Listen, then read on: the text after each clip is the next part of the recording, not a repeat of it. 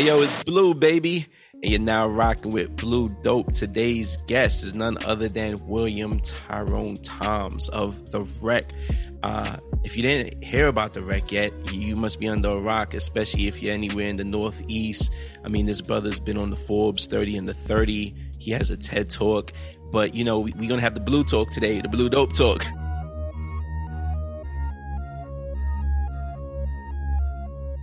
So it was good. I heard Philly's in the building. Yo, Philly's definitely in the building, bro. I'm glad to be here, bro. Appreciate you having me. I know you definitely, Philly represents a lot of things for you, but I gotta get the Philly stuff out the way right out the gate. Let's do it. Best Philly cheesesteak. Ishkabibbles on South Street. Ooh, okay. I'm going Max's. Ishkabibbles is up there for me though, top 3. Yes, sir. Look, to me, it's Ishkabibbles on South Street, or we at the corner store somewhere in North. There you go. I feel you. Now, the next one is State Prop or Dream Chasers. Ooh, that's a tough one.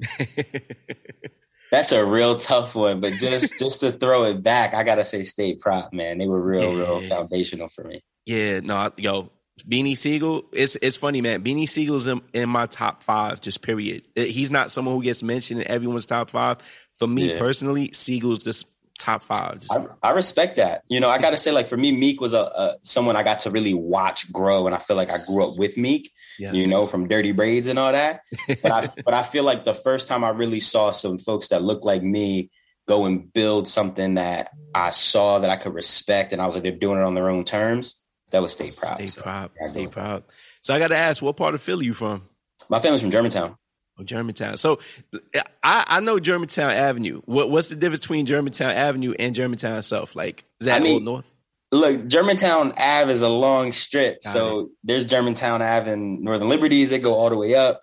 But, you know, the part of Germantown that my family's from is like Wayne Junction, Wayne Avenue. Got it. You know, it's a very little unique spot tucked uptown. I mean, let's go early years. What was it like for you growing up just in the heart of Philly, and what did that mean to your journey in life? Yeah, man. I mean, like most of us, bro, I started super humble beginnings, you know. Germantown's one of those joints where it's like, you know, it's uptown, but anybody who knows it well knows that the challenges of the inner city, you know, are just as evident there as they are in North, as they are in parts of Southwest, you know what I mean? So I grew up, you know, seeing a lot of things through the lens of my parents.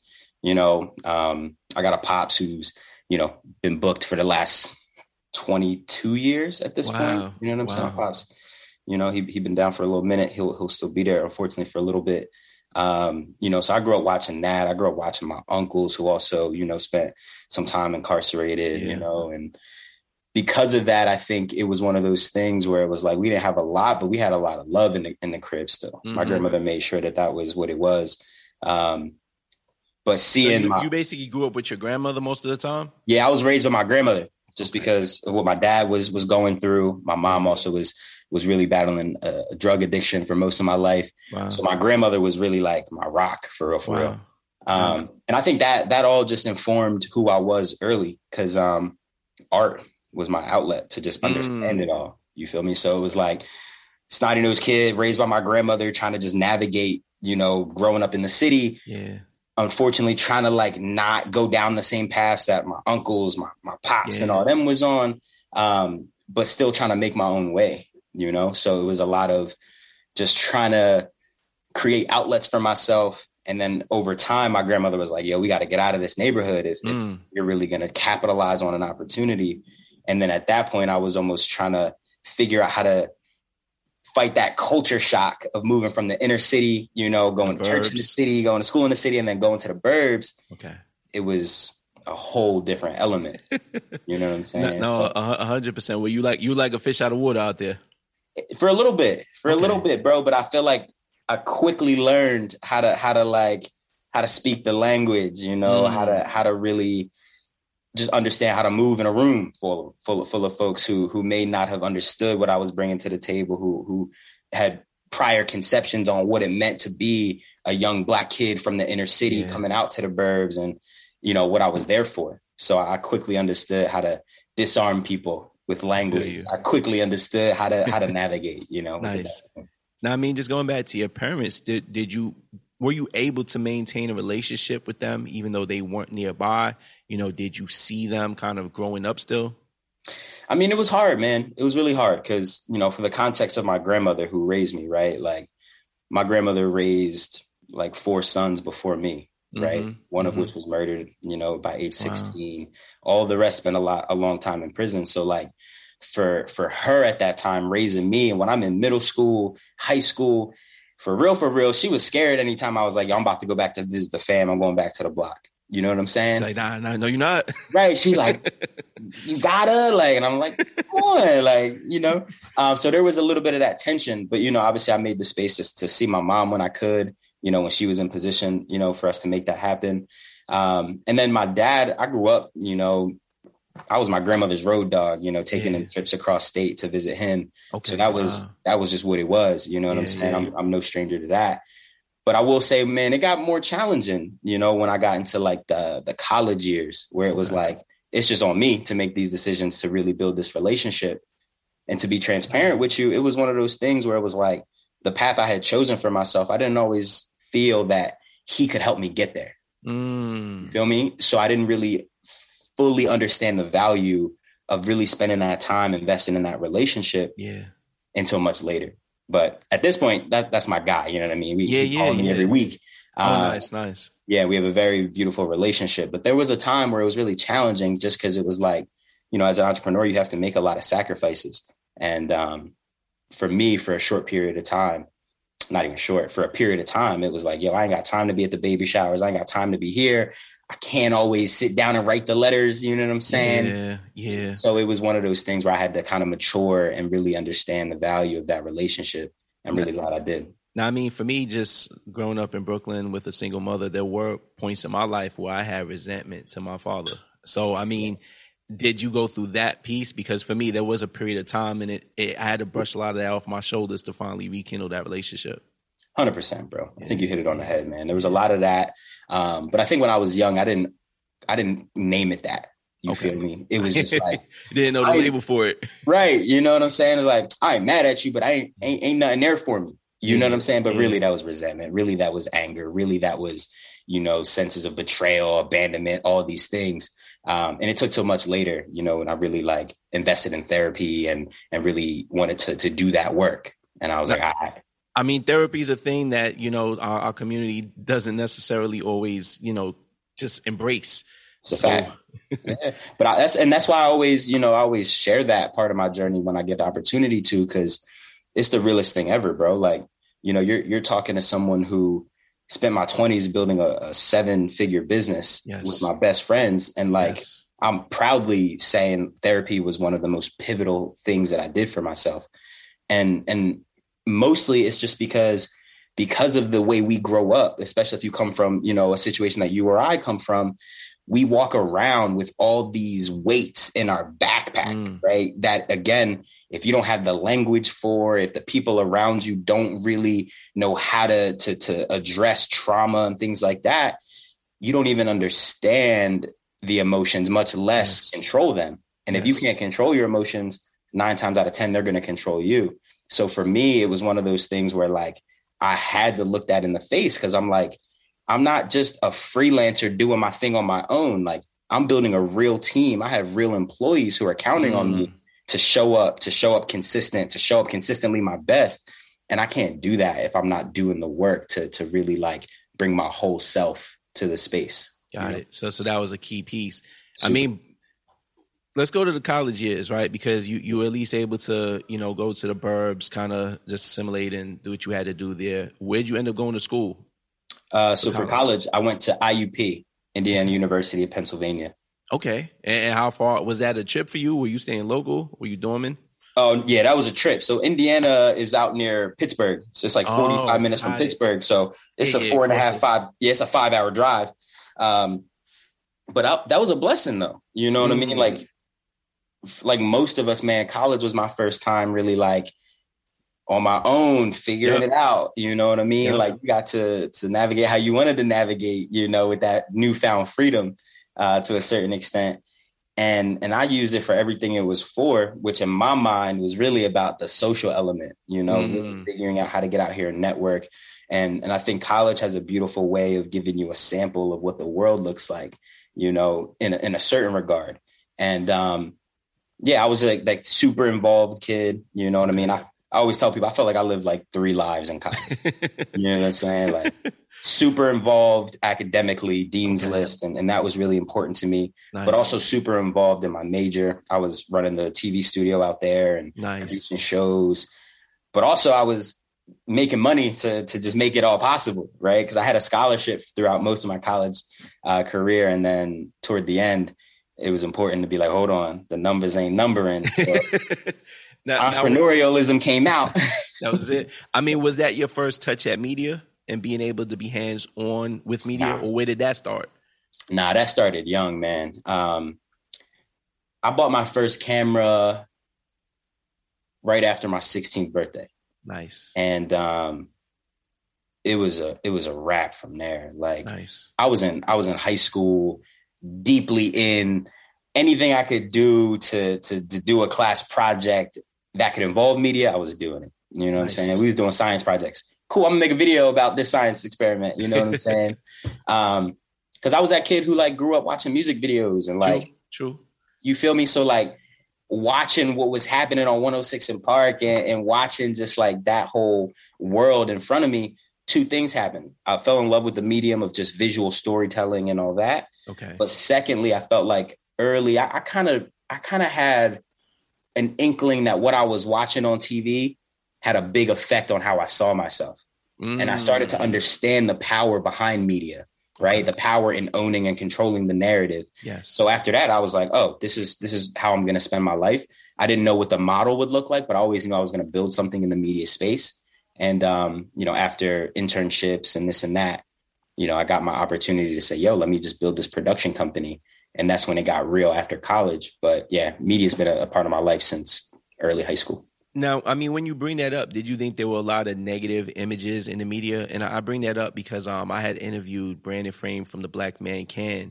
And, he had this moment where he realized this from his following on social media, what he was looking at. He wasn't necessarily putting the most positive imagery into his head and his mind on a daily basis, which pushed him to create The Black Man Can.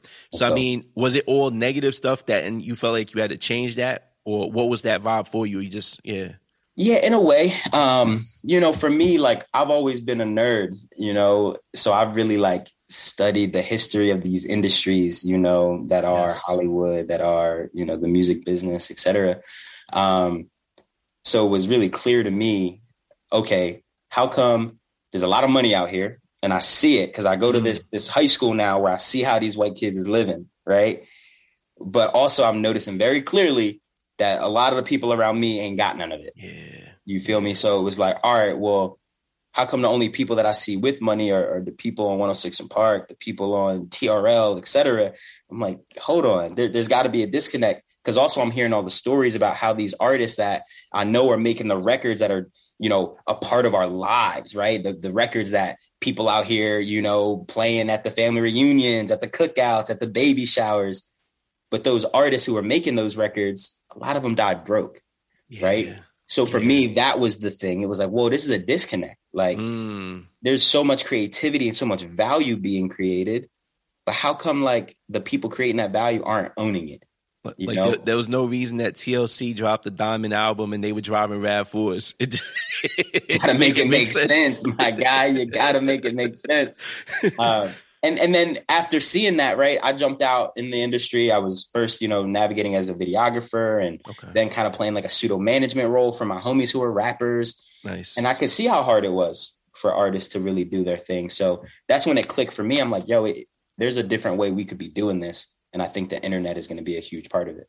So for me, myself, the story behind me and Just Blue is I was a rapper like a lot of the kids in Brooklyn. And as a rapper, I saw both sides of what artists had to go through. And I decided to be parts of those different things. So I did the videography. From videography, I learned photography to the point where I did brand management, managed DJs, through parties. And I am now podcasting. And what's funny is I almost envy the fact that you were able to take these different experiences and create this bigger thing. And I think, but that's the beauty of it, right? It's having the mind to look at all these different things under all these different lenses and piece it all together. So I definitely want to jump right into the Rec because it's a great segue. I mean, obviously, you didn't start the Rec with no funding, right? Or did you? How did you even start the Rec after finishing college? Yeah. So first off, I left college at the very end, a semester early. And so you left a semester early. Yeah. So you were this close to the finish line and you were like, "This not for me." Yeah. And, wow. and it wasn't this ain't for me kind of thing. Cause okay. I'm a kid who education is extremely important. So like I was in the books. Yeah. There were some challenges, you know what I'm saying? I was doing my entrepreneurial thing and it went left a little bit. I'll just leave it like that.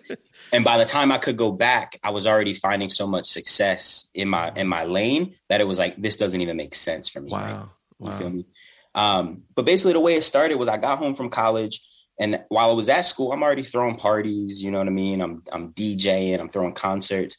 And at the same time, my business partner, Dave, he's at Temple throwing parties, throwing concerts. Shouts to TU. Yep. I went there for a year, so I could claim Temple whenever. Go ahead. Claim it. I can't really claim it, but it's like I've been throwing so many events there and been around the circles. They claim me. I feel you. But it was one of those things where as soon as I got back to the city, it was like, all right, Dave, let's go and let's mature this thing that has been happening in this basement. And let's take it to real venues. So we started the production company first, which was literally us just throwing shows and creating content for artists we cared about. Got it. And after throwing, we were literally throwing 5 shows a week at one point. That's crazy. And we had full-time jobs at that point. So it was just grind. What were you doing as a full-time job? Oh, good point. So as a full-time, at that point, I got recruited to work at a marketing agency called Fame House. Okay. So Fame House is a really dope agency. They specifically do digital strategy and e-commerce for entertainment brands. So I'm a kid, again, I'm out here throwing parties around the city, don't got my degree yet, but I got headhunted to go and become a digital strategist for this company. And they had me walking into a client roster of Ice Cube, Shady Records, Eminem. And they literally were like, yo, obviously you understand marketing. You're throwing these sold out shows around the city, right? But let's really give you some real classical training on what digital strategy looks like at the highest level. Okay. And I was really grateful for that because it really unlocked my brain to the world that is now direct to consumer, right? Now, at that point, did you work directly with any of these artists or anything? Or was it kind of like the agency kept a bar up between you and like a Cube or M? So every client was different. For like an M, the most is you talk to Paul. Yeah, you feel me? Close enough. Because Marshall is like, he ain't dealing with that. He's not doing that. But Cube would be on calls every now and then and things like that. Cool. So there was a certain level of access there. But my job was get these marketing campaigns cooked up and then share them with the team who'll present them and things like that. Nice. But I'm learning digital strategy there, and I'm realizing the power of skipping the middleman and being able to build a powerful brand, communicate it clearly online, engage your fans, and build revenue streams. And what year was this, just for everyone to be clear on that? Yeah, so this is 2013 to 2016. So people starting to understand the space, the streams, people understand the streams a little bit better.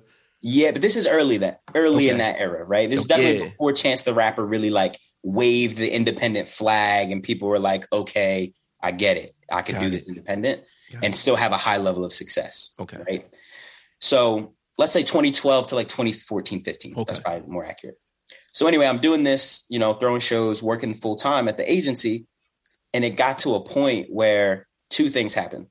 One, so many of the artists that we really thought were amazing, were killing it, they would get on stage, blow everybody away, and then they would leave and they weren't collecting emails. They weren't selling merch. True. Facts. They weren't doing the very basic things to do if you're really taking yourself seriously as a business. Right?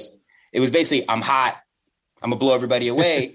But then 6 months later, those same people are like, yo, Will, it's been dope, but we're about to move to LA because we got to get to the next level. Right. So the narrative kept becoming, you can't make it in Philly. You got to go to New York. You got to go to LA. You got to go to Atlanta. And at that point, I'm like, nah. I know too much. Like I'm working with an agency who is literally going on the internet, going direct to consumer. And we're building campaigns that are netting hundreds of thousands of dollars for these artists. And they don't even got to do nothing. Right. So like the idea of the internet was just destroying this idea that there was a certain place to win. Okay. You know? Okay. And secondly, I'm like, come on, this everything we need is here in Philly if we really look for it. We just got to really know where to look. So that's happening.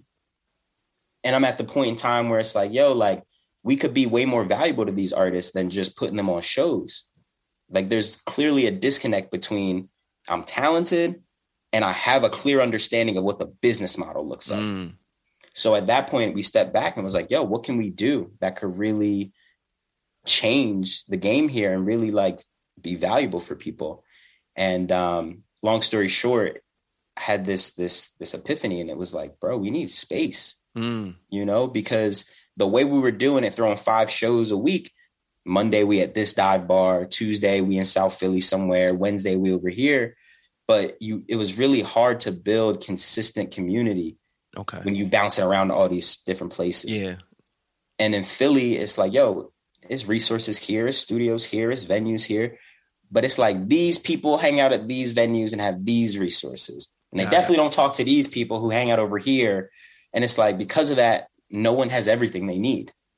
So our whole concept was like, yo, what would it look like if we found a space where we could build the studios, both for visual artists, for recording artists, but more importantly, we could program it and bring the industry experts in to teach us all really what it looked like to build a business around our passion.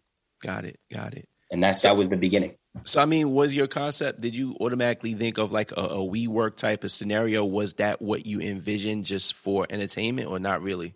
It wasn't in the beginning about WeWork, because at that time, like WeWork wasn't really the thing. Got it. And I hadn't really spent that much time at WeWork. Like there were other co-working spaces that I had kind of like been in, but really what I was kind of inspired by was Uber, right? The fastest growing transportation company, and they owned no cars. Yes. Airbnb, fastest growing hospitality company. They didn't have to own any property. Yep. So for me, it was like, at what point is resource sharing, which is really what those models are, going to come to the entertainment industry, where instead of us playing this dog eat dog game of, I got these resources, can't tell nobody.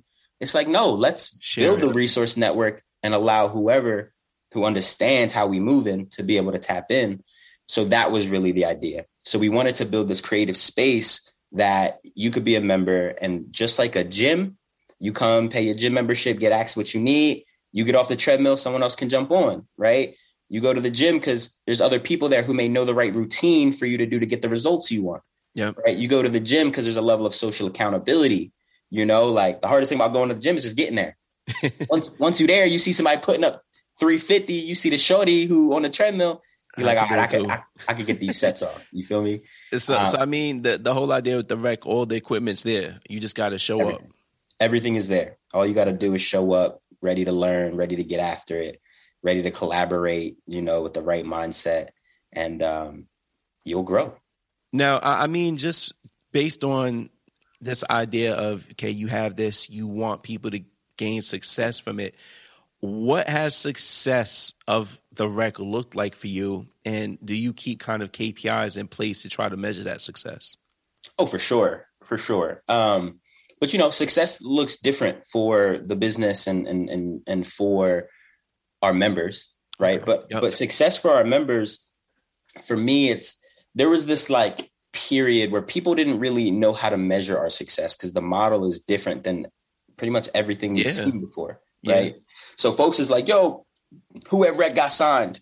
Who at rec doing? And I'm like, no, that's not the right. So for me, success is when a member comes to me after being a member for, 6 months, a year, and they're like, yo, Will, I did it. And I always know what they mean when they say that. What they mean is, yo, I just quit that bullshit job that I hated, because now I figured out how to actually build a sustainable business model around my actual passion, my actual talent. So for us, it's about, people like Ben Thomas, who was one of our earliest members, still in his 20s. He's an engineer, right?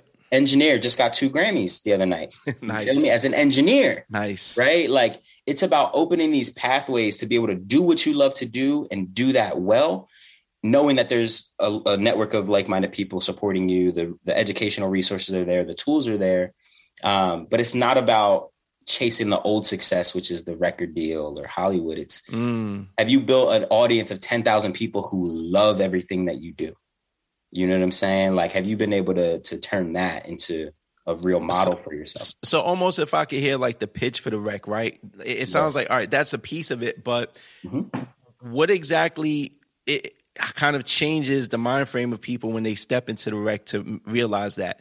And what do people typically come first for? Is it, hey, I want to be an artist, let me record here, and then they have to be exposed to these things? What's that pitch for the rec right there? Yeah, so I think the best way I started explaining it, where people started to really get it, was when I started to use the gym membership analogy. Okay. Right? Got it. At Rec, man, where it's an ecosystem that really exists just to make sure creatives can do more of what they love. So right? once you're there, it's just going to naturally flow once you see everyone else doing these different things and you can connect with them. And I would say it's like a gym where you get in what you get out what you put in. Okay. Right? Because a lot of times, man, we grow up in environments where, like, a lot of the rappers I grew up with, their whole lives, they were conditioned to believe success was getting the record deal. Yes. Because it was like, all I got to do is rap. Everybody else is going to do everything else. But then you start getting people in trouble, TLC, you know what I'm saying? The list is long of people who didn't understand the business, and that came back to bite them. So 9 times out of 10, maybe not that high, but often people come for the tools, right? The studio is fire. I just want to get in and do this because I'm hot.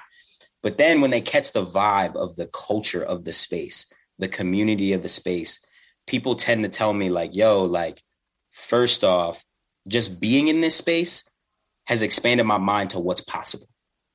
Right. It's because the feeling in the industry, man, like, the industry doesn't have the reputation of being the friendliest place. You feel me? True. So when you come into a space where, like, there's real community, not just, we say community because we all work out of the same spot, but like, nah, people are genuinely trying to be helpful.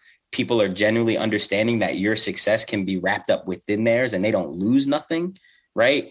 That's what I think really gets people to want to stay. Because it's like, just because I'm out here as an independent artist, don't mean I got to literally do that alone. Yeah, no, myself. 100%. You feel me? So they come for the tools mostly, but then they stay for the education, they stay for the community. And I think the most successful members go on and really build that foundation of their business. And most of our most successful members, they get paid more from Rec through our agency than they even pay to be a member. Wow. Because while they're in the gym, putting in their work, getting the reps in, they're learning, they're becoming more professional. We built an agency that literally exists to create paid opportunities for our members. Nice. So, over the last few years, we've been able to pay out almost $2 million directly in the hands of independent creators. Wow. Because of the model that we've developed. And how many members do you have now? Right now, we're at about 1,100 active members. Wow. So 2 million amounts. That's not a bad split. I know obviously not everyone's getting the same cut. Definitely not. Definitely not the same cut. But. So let's talk about the agency part, because I think that part is definitely a nice bolt on, if you would call it, to have there.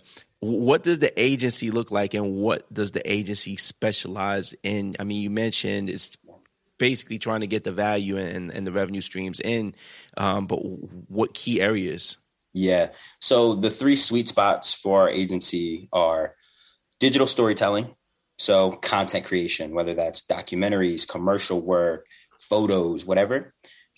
Secondly, just straight talent booking, right? Okay. I just need an artist for this project I'm working on, or I need a performer for the holiday party, whatever that looks like, concerts, etc. And then the third part of it is event planning, right? So we do, real life or digital or virtual events. And that's like top to bottom, right? So we're doing all full production, right? We're doing the talent, we're doing the stage managing, we're doing all of that. And when we land those contracts, we literally go right into our community, and a member of our community, like a photographer, can literally pick up the Rec app and be like, oh, snap, there's 12 different gigs happening this weekend that I can apply to be able to take. Right. Wow. So the idea of waking up and seeing paid opportunities that you would not have otherwise even known were happening. It's democratizing opportunity in a way that we haven't seen in our industry before. Wow. You know? Now, I mean, is that exclusive now to only Philly? And I mean, I know you have aspirations of taking the Rec everywhere, right? And is that limited to local? And then can someone get agency services without having to physically be a member of the Rec?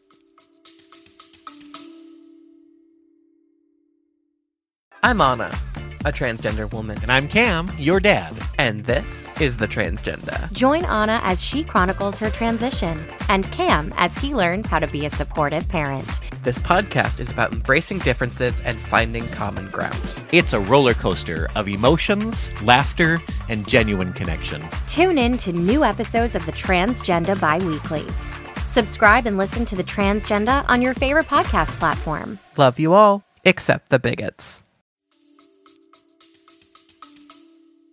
Yeah, so I'll answer the last part first. Okay. So if you hit me up, and you're like, yo, I'm about to be in Philly for this or that thing or anywhere in the region, and I just need a couple shooters to do this and editors, yada, yada, yada. As a client, you don't need to be a member of Rec. Got it.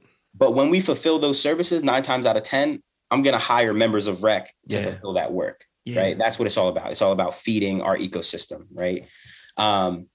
But no, man, I don't think we've just solved the Philly problem. And I think there's communities around the world who need a model like this to really be able to maximize what's happening there. So for us, man, I'm super excited. We're about to go and open up our second location. We'll be open in Miami, Rec Miami this year. Congratulations. Very exciting. Thank you. Nice. And like you alluded to, man, I see our vision as we'll have 50 locations around the world, because I think it's special to be able to say, yo, I could build my business from my hometown, right? And I could build my following online. Mm-hmm. That's dope. Yeah, facts. But the next piece is I got to be able to go and touch the people. I got to go tour. I should be able to travel the world, again, knowing there's like-minded people waiting for me in that city. There's resources and tools there. I ain't got to try to find a CD studio and hope people not trying to get over it, right? All that. And there's real collaborators there.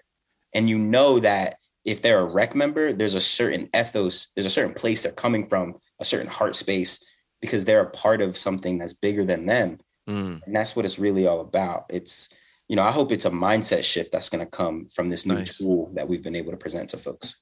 Now, I mean, outside of just the weather and how beautiful Miami is, why Miami before other cities? What made you choose that? And not to say, hey, these aren't cities that are next on the table, but before Detroit, before St. Louis, why Miami? Yeah, there's a number of reasons for why Miami. I think the main ones for me are, I really wanted to go to a city that was similar to Philly in the sense that there was a high amount of talent and a high amount of culture, but a low level of industry infrastructure in certain ways, right? Wow.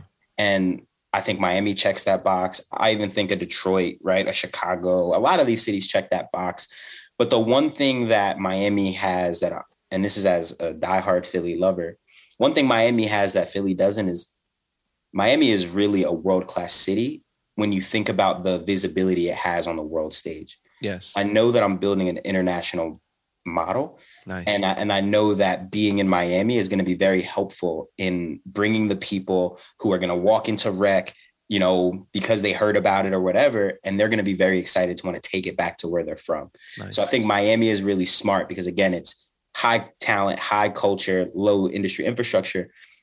But if I'm being honest, also like the local government there is very friendly to startups. Okay, the local government there is, friendly to businesses. The taxes is amazing. But after that, man, it's also like they understand and respect culture there. And that's really important to me. And we can get into it deeper, but it's just like, man, it meant something to me that I could walk around in a city like Miami in the mayor's office or in Atlanta. And I was looking at people of color who had actual power. Got it. That ain't representation matters. Yeah, it ain't like that in every city. Yeah. But those are some of the reasons. But really, it's about they have a lot of amazing talent there, and I know that the model is going to lend itself well. And then the final thing I'll just say is we also have a really amazing investor that we've partnered with for our expansion. And soon we'll get to share who that is. And he has a deep affinity for Miami that also made a lot of sense in the grand vision. Verdict's out. Beards are cool in your face, but not below the waist. Today's episode is brought to you by Manscaped. Check them out, 20% off right now when you use the code BLUEDOPE on manscaped.com. Get you the new Lawnmower 4.0. It's waterproof. Join the 4 million plus men that are using it. Ladies, you can get it as a gift, right? It doesn't need to just be something the fellas go get ourselves. Self-care's taking a whole new level for men. So get Manscaped, get right, get tight. Comes with a whole set of stuff. Loving the whole kit that it comes with. Check it out, Blue Dope.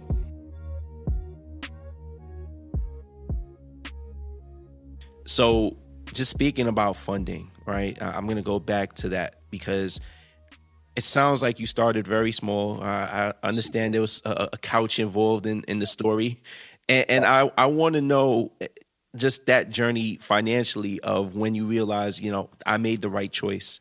This was a good decision. I can provide for myself with this. I want to hear about that financial part from you. Sure. I mean, look, before I got to that point where I realized I made the right decision, there was a lot of long nights, early mornings, and a lot of challenges, man. Yeah. Like, again, I come from humble beginnings. So like, not only do I not come from a family of business owners, I definitely don't come from a family of people who know what it looks like to raise venture capital. You feel me? Like, and it's funny because like in VC and like in just like the startup world, when you go raise money for the first time, traditionally they're like, oh, that's your family and friends round. Right. Okay. Where you just going to go hit up the homies. You're going to hit up your family. They all going to give you a couple $100,000. There was none of that for us. Series A are strangers at that point. Super, so there was none of that family and friends round stuff, man. Like I can't overstate just like how it was just, we're going to get this out the mud and we're going to reinvest every dollar we can just to get the smallest possible version of the product to people. Right. And we did that for years in a warehouse in North Philly. And, most of that journey building while we were there in that space, like you were alluding to, even our members didn't know, but I was living in that warehouse on the low, just straight up. Like, where'd you shower, bro? Yo, it was nuts. They had a shower in the basement, but like every other week that girl was broke. I was at Planet Fitness. Like, I got this membership really to just hit the shower. Like, that's funny. That's genius though. Bro, it's real. You get real creative when you ain't got it, man. I'm not gonna lie. I was sharing a story with my producer, that I used to have an audio engineer when I was an artist, that my man's lived in the studio. He was in a warehouse in a studio in North Jersey. My problem was eventually he just dipped. He disappeared. And I think he went back to Texas. So that was I used to think, I hope man's is good, man. I hope so too, man. But I get it. And it was one of those things where we were reinvesting everything we could in the business, and the business was growing. At that point, we had gotten to, over 350 or so members in the warehouse. And this is in a much smaller space at this point. Oh, yeah. The whole space, literally, we started in one room that was like 600 square feet. Over time, reinvesting. By the time we got to the end of our journey at the warehouse, we had like 6 or 7 rooms, but the whole footprint was like 2,500 square feet. Yeah. So it's still pretty small. Yeah. I mean, how much you know about like the Philly rap early? Like, you remember like Joey Jihad and like Meek Mill, like in that era, the DVDs? Yeah. Where our studio was, I don't know if you ever saw, man, I hope Hattie's good, but the spot where Joey Jihad got knocked out at, I don't know if you remember that video. I don't remember that. Okay, all right. But that's what legendary video, infamous. Well, our Philly listeners will know where it is. Don't know. That's where we was at. We was right there at 9th and Dolphin. Literally, first time I saw the building, I was like, where I know this from? But yeah, man, so we were stugging out there. And once we got to a certain spot where it was like, yo, we ain't got no heat, no AC, but it's a Friday night and I got a full house in here because everyone's here for this panel and we gonna sweat it out learning. Wow. I was like, yo, there's something really special here. And we're not going to get this to the level that our members deserve in a short enough time doing it the way we're just reinvesting. And that's when we decided to raise some capital, which was extremely challenging at first. But after we did it and we cut that ribbon and I saw the looks on the faces of members, I saw how my staff reacted when we were able to finally pay them full salaries and full benefits. Wow. That's when I knew I was like, I absolutely made the right decision. Now, I mean, we spoke about members, but how big is the staff even right now, then and then right now? Yeah. So when we were in the warehouse, there were 6 of us. Okay. You know, and that was, most of folks were either volunteers or I was like, yo, I got a couple $100 a month. Like it was just off the passion, you know, people wanted to be there. You know, and I credit Dave and I's leadership to that, you know, as well. But now we're in Center City. Now we in Center City in the mall that I grew up in. You know what I'm saying? Which mall? In the gallery. You're in the gallery? Yeah, bro. I have 10,000 square feet in the gallery. Oh my gosh. Yeah. Are there still stores in the gallery? Yeah, but they done redid it. They put about $500 million and flipped it into some dope high-end stores and experiential stuff. The gallery was my hangout when I didn't feel like going to Cherry Hill when I was at Temple. Yeah, so that's right where we're at, man. Wow. And we got there's about 24 of us on the team now. Wow. Dope. That's dope, man. Now, a lot of positivity in that. I definitely know in the recording space, and you could not always pick who comes to record and take part. Did you ever have any crazy situations in studio outside of just the family type of culture feel that was there? No, beautiful. No, bro. And that's what I'm most proud of. Like throughout this whole journey, man, again, like we're introducing this idea of like resource sharing, right? Yeah. Like I got all the studios and like, again, just to put it in context, right? This was at the time where it was normal for people to pay $50, $60, $70 an hour to record at a studio. Mm-hmm. You used to be an artist. You know how it goes. Yeah, of course. When we were in the warehouse, people were paying $40 a month to have access to studio time. Right. So we flipped the model on its head and people were like, this is too good to be pennies true. On the. You feel me? Yeah. But again, like, it's a whole different model because it's like when you get that studio time, it doesn't come with someone else's time. You get access to the space. So you could bring your homie here, but you know, we might have equipment that's a little further along than what you have at your crib, right? It's a resource sharing thing. So you bring your own engineer with you. Yes, or you open the app and connect with one of the 60 engineers in our program, right? And you gotta do the album cover. There's a photographer on site. I type music video right photographer, there. And I got 70 people who come up, right? Wow. And that's the level of efficiency that it's about building. And then it's about just booking the space and making sure it's available, the time slots. Exactly. Okay. So when we started doing that again at 9th and Dolphin in North Philly, the fact that we were where we were, not any members or anyone just from the neighborhood, like we didn't have no problems, bro. Wow. Not one reported theft. Not one instance of somebody mixing in the studio. Like, nah, like everybody knew we need this. Exactly. And Don't mess this up. We need this. Exactly. There was a high level of respect for what we were doing, for the community. And it's like, it's a little different when you run your own mom and pop studio. That's dope.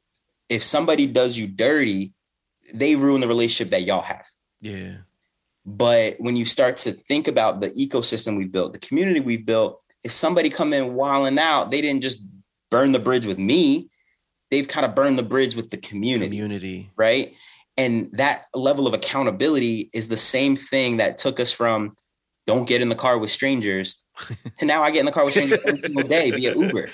Right. Just check their rating real quick. Right. But what models like that and what models like mine do is we have an ability to be able to scale trust. Yes. You feel me? Yes. So it went from, oh, I'm from North, so I'm not collabing with the rapper from Southwest to, no, now we all rec members. Let's get busy because we all here for the same thing. Wow. You feel me? And that's the culture that we've been able to Is there a rating system in the app? It's coming soon. There you go. There you go. Give this engineer 5 stars. Right. Real nice. talk. Nice. So, I mean, you got Miami on the horizon. Yep. What's next after Miami? Because you said international. So if you could name an international spot that's piquing your interest right now, where would that be? Man, I'm trying to go back to the motherland, bro. I want to put Rec Accra on the map. Nice. You know what I'm saying? I would love to see what's going on in Brixton over in London. Oh, yes. Rec London, Rec Tokyo. But before we go there, Rec San Juan. And before we go there, you know what I'm saying? We got to do Rec Atlanta. We got to do, Rec Houston, Rec Austin. I want to do Rec LA. So it's really going to be a few phases. But after Miami, we want to be very aggressive, because I know that the time is now. And I feel like the world is catching up to what we've always known to be true, which was that the creator economy is where it's at and where it will be. I mean, what's really interesting about that is that there are a lot of fields that people just feel are oversaturated. Yeah. Right? There are too many rappers. There are too many photographers. There are too many models. There's too many this. You've kind of flipped that. It's not true. It's not true. It's, to me, it's just elaborate on that, because I want to hear it from you. Yeah. So look, if we talking about the old model, right, which was, we got to hope the label is going to pick us up, validate us, and tell us that we're hot, and then value our music and decide whether or not my album gets released, and then tells me how much of that money I deserve to have. Then it could be too many rappers, because not everyone can get picked. True. Right? True. But in the new model, there are 8 billion people on the planet. And if you convince only 1,000 of them, not 100,000, not 1 million, but if you can get 1,000 people who truly love everything you do, what you're about, what you stand for, at that point, all you got to do is figure out how you can give enough value to those 1,000 people that they want to give you $100 this year. And you can easily do that. Shows, merch, exclusive content, meet and greets, like you can get so creative with what that looks like. So the fact that success no longer needs to be, I'm a household name. Success can be, I got 1,000, 3,000, 10,000 people who love me. You can win. I'm no mathematician, but that was $100,000 right there, real quick, that you just put out there. Right. And to most people, that's a very good living. Yeah. Yeah. So to me, when you think about it that way, there's too many rappers, because the way you rap, what you rap about may not speak to the next person. Yes. But I know that, they'd be like, I'm a 1 in a million kind of person. Just by the numbers, if you're 1 in a million, that means there's 8,000 people on the planet who are exactly like you. Wow. Just by the numbers. Wow. And what we teach is, here's how to use this thing to get to them. To get to it.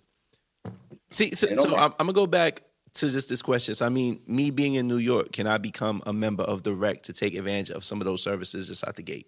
Absolutely. Yeah, we've got members right now in Baltimore, tons of members in Jersey, members even in DC who just come up once a month to just get busy in the podcast studio, do whatever they got to do, and then go back. So short answer, absolutely. And I'm thinking out loud here. I'm just like, shoot, I'm a photographer. If someone rolls up to New York, I'm in the whole vibe. Like someone could, boom, I'm gonna hit Blue up, get this photography 100%. going. 100%. Nice. Let's make that happen, Blue. I'm already thinking out loud right here, and I know all the listeners will be too. I mean, to go back to family life, right? Yeah. Is grandma still around, and what is her thoughts on her baby boy doing all this stuff? It's crazy, man. She's really proud, bro. Yeah. Which obviously makes me super happy. She ready for that crib now. It's time to buy grandma my house soon. There you go. Feel me? But it's like, man, there's been certain milestones as of late that, like, I'm not going to say were surprises, because like my grandmother has always been in my ear of like, yo, you could do whatever you want to do. Right. Type vibe. But like when I get to do things where like I'm speaking, alongside Damon John at the Apollo Theater. I love Damon John. Yeah, that's my guy, man. Shout out Damon. Nice. But being able to like speak alongside Damon at the Apollo Theater, my grandmother in the front row, like those are the moments where she's just like, epic. You did it. You feel me? And so that's what it's all about, bro. At this point, it's like we gotta put grandma up and really give her what she deserves for how much work she done put in, No, 1,000, 10,000%. It's facts. I'll tell you this. I felt like my entire career she always supported, but I didn't know she always understood exactly what I was doing. Yeah. Right. But she just believed in me. But the energy shifted when she saw the name in the Forbes list. You know, the energy like, you in Forbes. You know, and not in a weird way, but she was just like, wow. She's like, I don't gotta get it, but clearly it's working. It's there. It's there. You feel me? Now, I mean, clearly, I would say what you've done in creating accessibility for your hometown is giving back to the community in itself. Outside of the rec, how do you get involved right now with the city of Philly? Man, that's everything, bro. You know, I serve on a number of nonprofit boards, all of which are really about making sure that young people have access, right? Whether that's fighting food insecurity. You know, one of them is a urban farm. I sit on the board of a farm blocks away from the old warehouse where we started. I mean, because Philly's probably considered a food desert. Absolutely. Yeah. Absolutely. Yeah. So it's really important. So being able to support the farm and show people that, yo, like, where you from? You could learn how to grow food right in this land and be able to cook it up and eat healthy and all that stuff.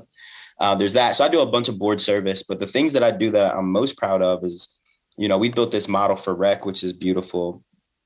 But when we teach our members the curriculum of how to build their business, we pay our members to go into high schools and community centers to pay it forward and teach the next generation. Right. Wow. So that's really like where it's at for me. Cause it's like, if someone came into my high school who looked like me when I'm in 9th grade and taught me about ownership, taught me like, yo, I ain't got to go and put the tie on and talk weird, you know, to get the money and all that. It's like, oh, all right, well, I'm over here with it because I've always been talented, you know? So we get to do things like that. Currently really proud of an agency project we're doing right now where we've engaged the city of Philadelphia has hired us to consult with them. So we're going to be building satellite rec campuses in neighborhood around the city, which is super powerful. Government funded. Yeah. Beautiful. Yeah, man. Beautiful. Like, you know how in Philly, I don't know if it's the same in New York, but in Philly, every neighborhood got a basketball court, and next to the basketball court, there's a building, right? A little community center. Yeah. Yeah, so we are about to transform our first couple this year into satellite recs, essentially into like business incubators. So we're going to identify some of the entrepreneurs that are in these neighborhoods and then fund them to build out whatever their business is, give them mentorship and teach them whatever they need to really perfect the model. And then they'll be able to do that and also run youth programming in these community centers. So for me, it's about how do I create that same level of access and opportunity to the young people who, you know, if we don't grab soon enough, I already know what it looked like as the alternative. You feel me? 100%. Yeah. So I spent a lot of time doing stuff like that. Then there's like the big cleanup, you know, there's a lot, but that stuff is like so near and dear to my heart that like, it's all good. It don't feel like some extra thing. Like that's just what we're supposed to do. Yeah. You know what I mean? At least for me, that's how I feel. For the young wills that are out there that need those opportunities, that need that vision. Straight up, bro. Now, I mean, with all the stuff that you're doing, I ask this question a lot to entrepreneurs. How do you turn it off every day? And what do you do for your own self-care? Yeah. I'll be honest, bro. I'm just now finally figuring that out. Dead ass. I hear that too often from entrepreneurs. It is what it is. Look, man. Working hard. On one hand, it's like I want something most people don't have, so I got to do what most people won't do. But then as I get older, you know, I just hit 30, you know, so like now it's like, all right, hold on. Self-care, because I gotta be at optimum output. Yes. For me, I'm learning that travel really, really like fills my cup. During the pandemic, I learned about how amazing Puerto Rico was. Nice. So I'm good for a quick getaway. Catch me meditating by a waterfall somewhere in El Yunque, you know what I mean? And then in the short like spans, you know, I'm an avid, you know, meditator, you know, I'm gonna make sure I get the meditation in if I don't do nothing else, you know, I'm gonna get the prayer in, you know, and for me, like what inspires me is really just like those real conversations with the people around me and we could really just dig into what's the world we want to live in, you know what I mean? Let's kick it and chop it up about that and things that we know can be impactful. How do you handle relationships, whether it's you know, romantic or just even keeping friends with your work schedule? Yeah. Look, I'm in a relationship now, and I'm very grateful. My queen is amazing. And this is probably the first time that I can say I really, really have been treating my relationship the way it should be treated. There you go. You know, that's that 30 hitting. You feel me? The switch is real. But I'll be honest, man, before now, bro, and you know, everyone has their own way to get to their end goal. But for me, I think you have to be real with yourself that you could do whatever you want to do out here. You can accomplish whatever, but you also have to be real with yourself that some things got to be sacrificed, you know? So for me, like, I never really took dating that serious until now. Cause it was like, yo, I know what the priority is. Yeah. Straight up. And then on the friendship level, it was like all my homies are trying to build something, you know what I mean? So it's like, for the most part, those are the people I'm choosing to spend my time around, because those are the people who like understand me. You know what I mean? And like at a certain time, it's like you got to, again, respect the truth, which is you are who you spend your time with. Now, I'm going to ask you a deep question here. Now, just in regards to your upbringing and even your parents, does that ever put fear in you now when it comes to building and creating your own family? There's what exactly? Thus them not necessarily being there for you, or, you know, that situation not really working? That's a beautiful question. You know, for me, man, I'm such a big advocate of mental health and therapy and things like that, because I think it's important for me to do those things to break that cycle. Yes. You know, the reason why I never really valued a relationship is because I knew that I wasn't ready to build a family. Yeah. I knew that I wasn't ready to be a father. I wasn't ready to be a partner. So it's like, I'm not even gonna fake the funk, right? So I'm gonna put everything into what is really important to me, which is building something that's gonna help change the world in the way that I see it. Build something that's gonna build some generational wealth, so that way, like when I do build a family, I can actually they good. You know what I'm saying? Yeah. So that's just kind of how I saw it, you know. But it's important to not pass that trauma down, you know. And if we're being real, a lot of times, like, we start families before we really have our foundation laid. Facts. And then that just perpetuates the cycle. So for me, it was like, yeah, come on, we can hang out. But like, you already know, like, I gotta go because business is business and business is business. Like, I mean, we didn't talk about it, but did you kind of regain your relationship with your birth mother? I did. Okay. I did. And for me, it's gotten to the point of maturity where it's like, we have a decent relationship, but I finally come to find peace with, like, it is what it is. And I don't want it to be what it's not. You know what I'm saying? I think sometimes when, like, you know, you have a strained relationship with a parent, it's like you still long for it to be something that it's not, right? Like, but, you know, for me, we got to a place. Face value. Yeah, and that's cool. And I don't need it to be anything other than that. I love my mother. She is amazing. Nice. She is a joy to be around. Nice. But also I know that there's things that I can't go to my mom for. Just to be real. You feel me? Like, and we've built that relationship where it's like, yo, like, I'm proud of both of us. Yes. Real talk, you know? Dope. Very dope. Yeah. Now, without showing too much favoritism, I want to end off with just coming out of the Rec, right? The Rec Philly, you know, Rec Miami's on the way, but the Rec Philly, who is, I'm going to go with two things near and dear to me. Sure. So, number one, artist. I'll be free, whether no genre, any genre, right? Okay. Your favorite artist that we need to look out for that's just been killing it out of the Rec.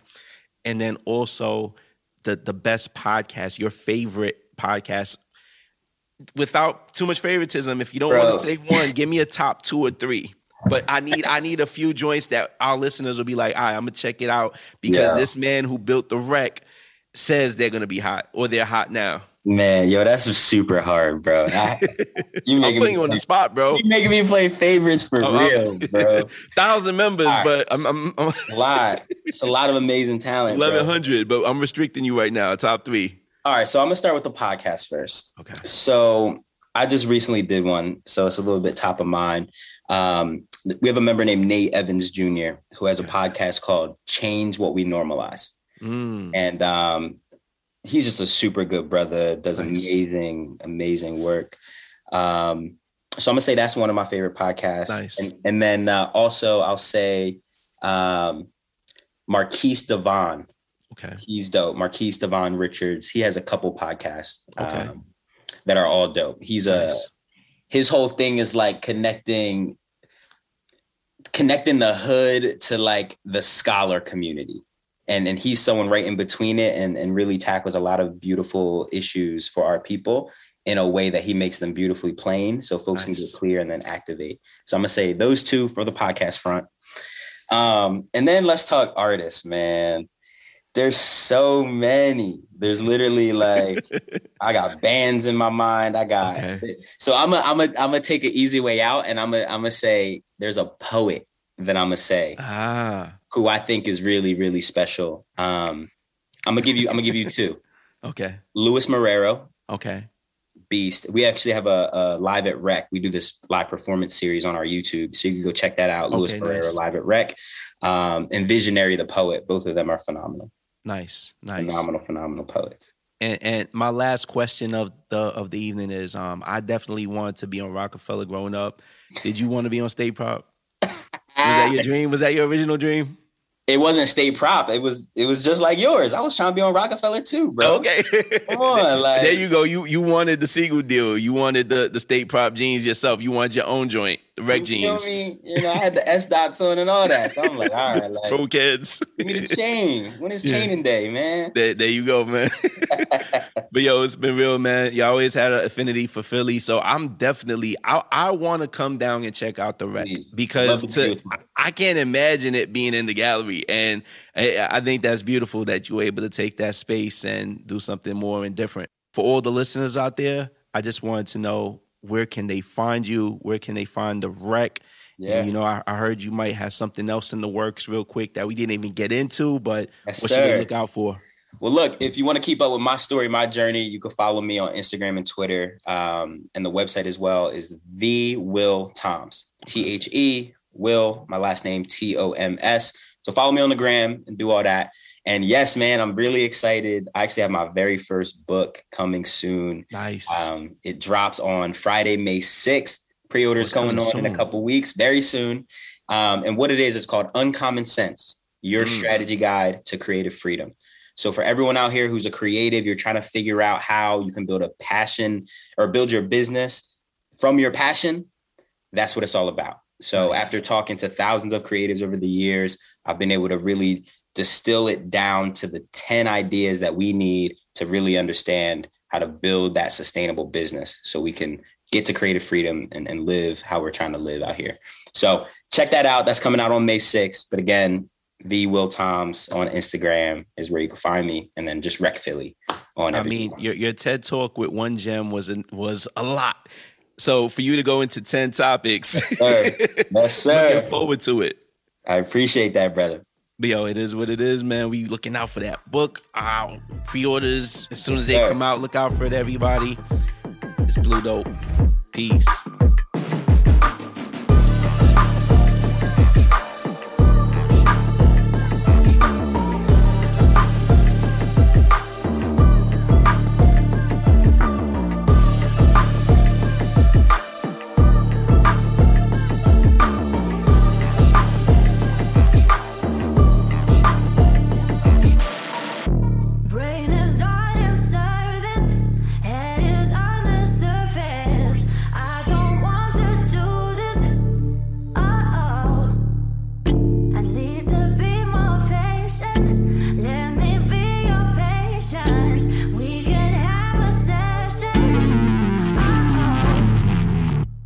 Thanks for listening. If you enjoyed this episode of Blue Dope and you'd like to help support the podcast, please share it with others, post about it on social media, or leave a rating and review. To catch all the latest, you can follow the crew on Instagram @BlueDopeTV.